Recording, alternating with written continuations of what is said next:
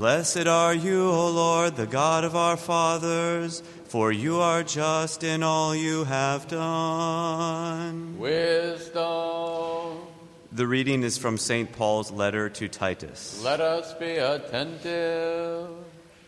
Titus, my son, the saying is sure. I desire you to insist on these things, so that those who have believed in God may be careful to apply themselves to good deeds. These are excellent and profitable to men. But avoid stupid controversies, genealogies, dissensions, and quarrels over the law, for they are unprofitable and futile.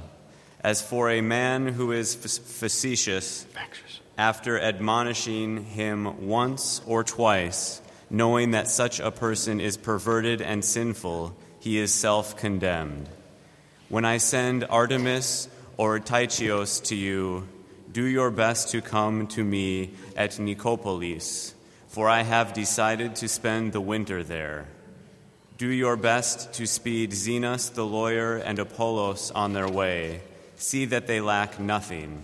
And let our people learn to apply themselves to good deeds, so as to help cases of urgent need and not to be unfruitful.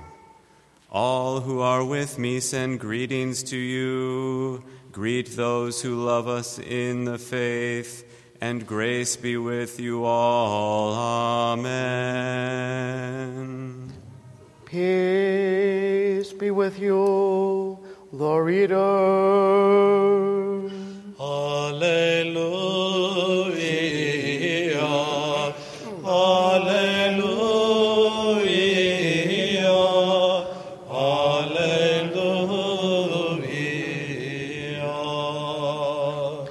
Wisdom arise. Let us hear the holy gospel. Peace be with you all. And with your spirit. The reading is from the Holy Gospel according to St. Luke. Let us be attentive. Glory to you, O Lord. Glory to you. The Lord said this parable. A sower went out to sow his seed, and as he sowed, some fell along the path, and was trodden underfoot, and the birds of the air devoured it. And some fell on the rock, and as it grew up, it withered away, because it had no moisture. And some fell among thorns, and the thorns grew with it and choked it. And some fell into good soil, and grew and yielded 100-fold. And when his disciples asked him what this parable meant, he said, To you it has been given to know the secrets of the kingdom of God, but for others they are in parables, so that seeing they may not see, and hearing they may not understand. Now the parable is this: the seed is the word of God. The ones along the path are those who have heard. Then the devil comes along and takes away the word from their hearts, that they may not believe and be saved. And the ones on the rock are those who, when they hear the word, receive it with joy. But these have no root, for they believe for a while, and in time of temptation fall away. And as for what fell among the thorns, they are those who hear, but as they go on their way, they are choked by the cares and riches and pleasures of life, and their fruit does not mature. And as for that in the good soil, they are those who, hearing the word, hold it fast in an honest and good heart, and bring forth with patience. As he said these things, he cried out, He who has ears to hear, let him hear. Peace be with you who proclaim the gospel.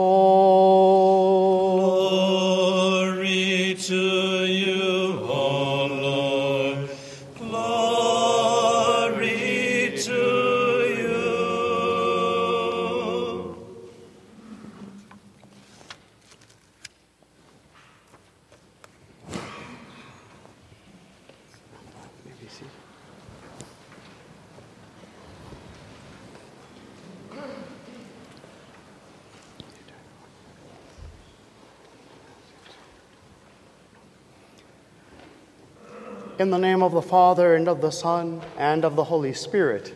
Amen. I happened upon a rather amusing and, rousing and thought-provoking poem the other day. I wanted to share it with you. The anonymous author writes the following. I was shocked, confused, bewildered as I entered heaven's door, not by the beauty of it all, by the lights or its decor, but it was the folks in heaven who made me sputter and gasp, the thieves, the liars, the sinners, the alcoholics, the trash. There stood the kid from 7th grade who swiped my lunch money twice. Next to him was my old neighbor who never said anything nice. Herb, who I always thought was rotting away in hell, was sitting pretty on cloud 9, looking incredibly well.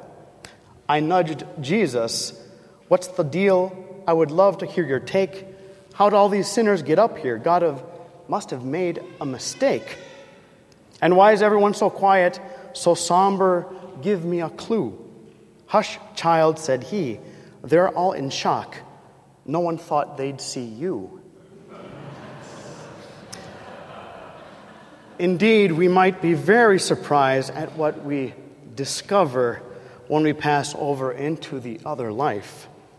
And so St. Paul exhorts us to endeavor to work out our salvation with fear and trembling in Philippians 2:12. And we heard this morning in his letter to Titus that we are to apply ourselves to good deeds and not be unfruitful, since this is virtue and profitable for our salvation. Today we commemorate and honor the 350 holy and God-bearing fathers that gathered in the city of Nicaea in the year 787 AD at the 7th Ecumenical Council. The council was convened over the iconoclastic heresy, a false teaching that infected large parts of the church and led to the destruction of the holy images and also to the making of many martyrs for the true faith.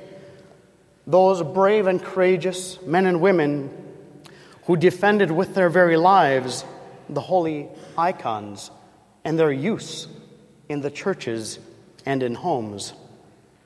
Ultimately, this holy council safeguarded the very fact of the incarnation, that God, the Word, truly became flesh, and so was truly a man in every respect, perfect man and perfect God. The fathers of the 7th Ecumenical Council proclaimed loudly this following declaration of faith. We define that the holy icons, whether in color, mosaic, or some other material, should be exhibited in the holy churches of God, on the sacred vessels and liturgical vestments, on the walls, the furnishings, and in houses and along the roads, namely the icons of our Lord God and Savior Jesus Christ, that of Our Lady the Theotokos, those of the venerable angels, and those of all saintly people. Whenever these representations are contemplated, they will cause those who look at them to commemorate and love their prototype. We define also that they should be kissed and that they are an object of veneration and honor, but not of real worship, for worship is reserved for God, who is the subject of our faith and is proper for the divine nature. He who venerates the icon venerates in it the reality for which it stands. So, brothers and sisters in Christ, given that we are to honor the sacred images of those holy people, such as our Lord, His Mother, and the saints, how much more should we honor and protect the very image and likeness of God that is present in every individual human being? We know well the history of creation, that when God created Adam and Eve, the first human beings, he said, that is, the Father, Son, and Holy Spirit declared, "Let us make man in our image, after our likeness." So God created man in his own image. In the image of God, he created him. Male and female, he created them. Genesis 1:26 and 27. There is an outright satanic assault on our God-given human nature happening before our very eyes. And we must hold fast to the great honor that God has bestowed on us, creating us out of nothingness and bringing us into being as male and female on account of his infinite love and mercy, fashioning the human being in his own image and likeness. We cannot accept the violence being done to the image of God, to innocent and deceived human beings. Be it physical, emotional, psychological, or spiritual violence on account of so much of the world not believing in God or believing in the great dignity given to all of humanity. His creation, his creatures, his image, his children. The devil is a spirit of confusion, disorder, and the father of lies, as our Lord Jesus has described him. While the Holy Spirit of God brings clarity, order, and truth. As it has been said before, in a time of universal deceit, telling the truth is a revolutionary act. It might very well be that in our own days, becoming or remaining a true Christian is revolutionary, but therefore it is world-changing and world-saving.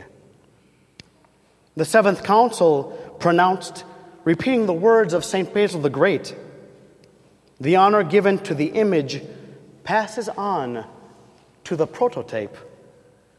But the exact opposite is also true. The dishonor given to the image passes on to the prototype.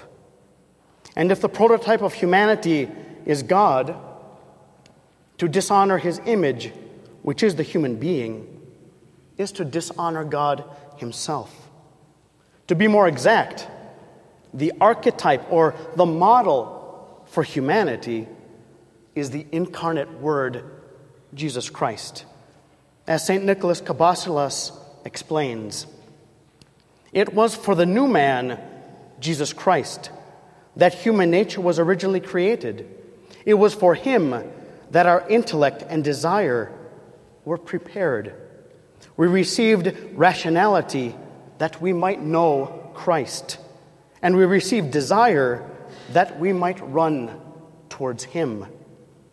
We possessed a memory that we might hear him in us, since he was the archetype for those who have been created.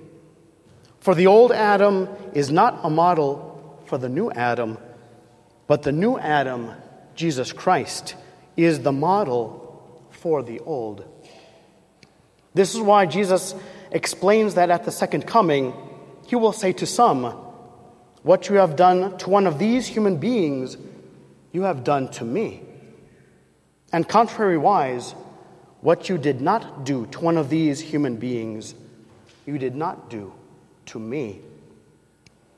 How we treat each other is directly proportional to how we treat Jesus Christ himself. And how we mistreat ourselves or others is directly proportional to how we mistreat Jesus Christ himself. Therefore, my brothers and sisters in Christ, we must not be unfruitful or untrue. We cannot cease doing good to and caring for the image of God, that is, to our neighbor and ourselves, honoring the image and thereby passing that honor to the archetype and model for humanity, Jesus Christ, to whom be the power and the glory forever. Amen. Please rise.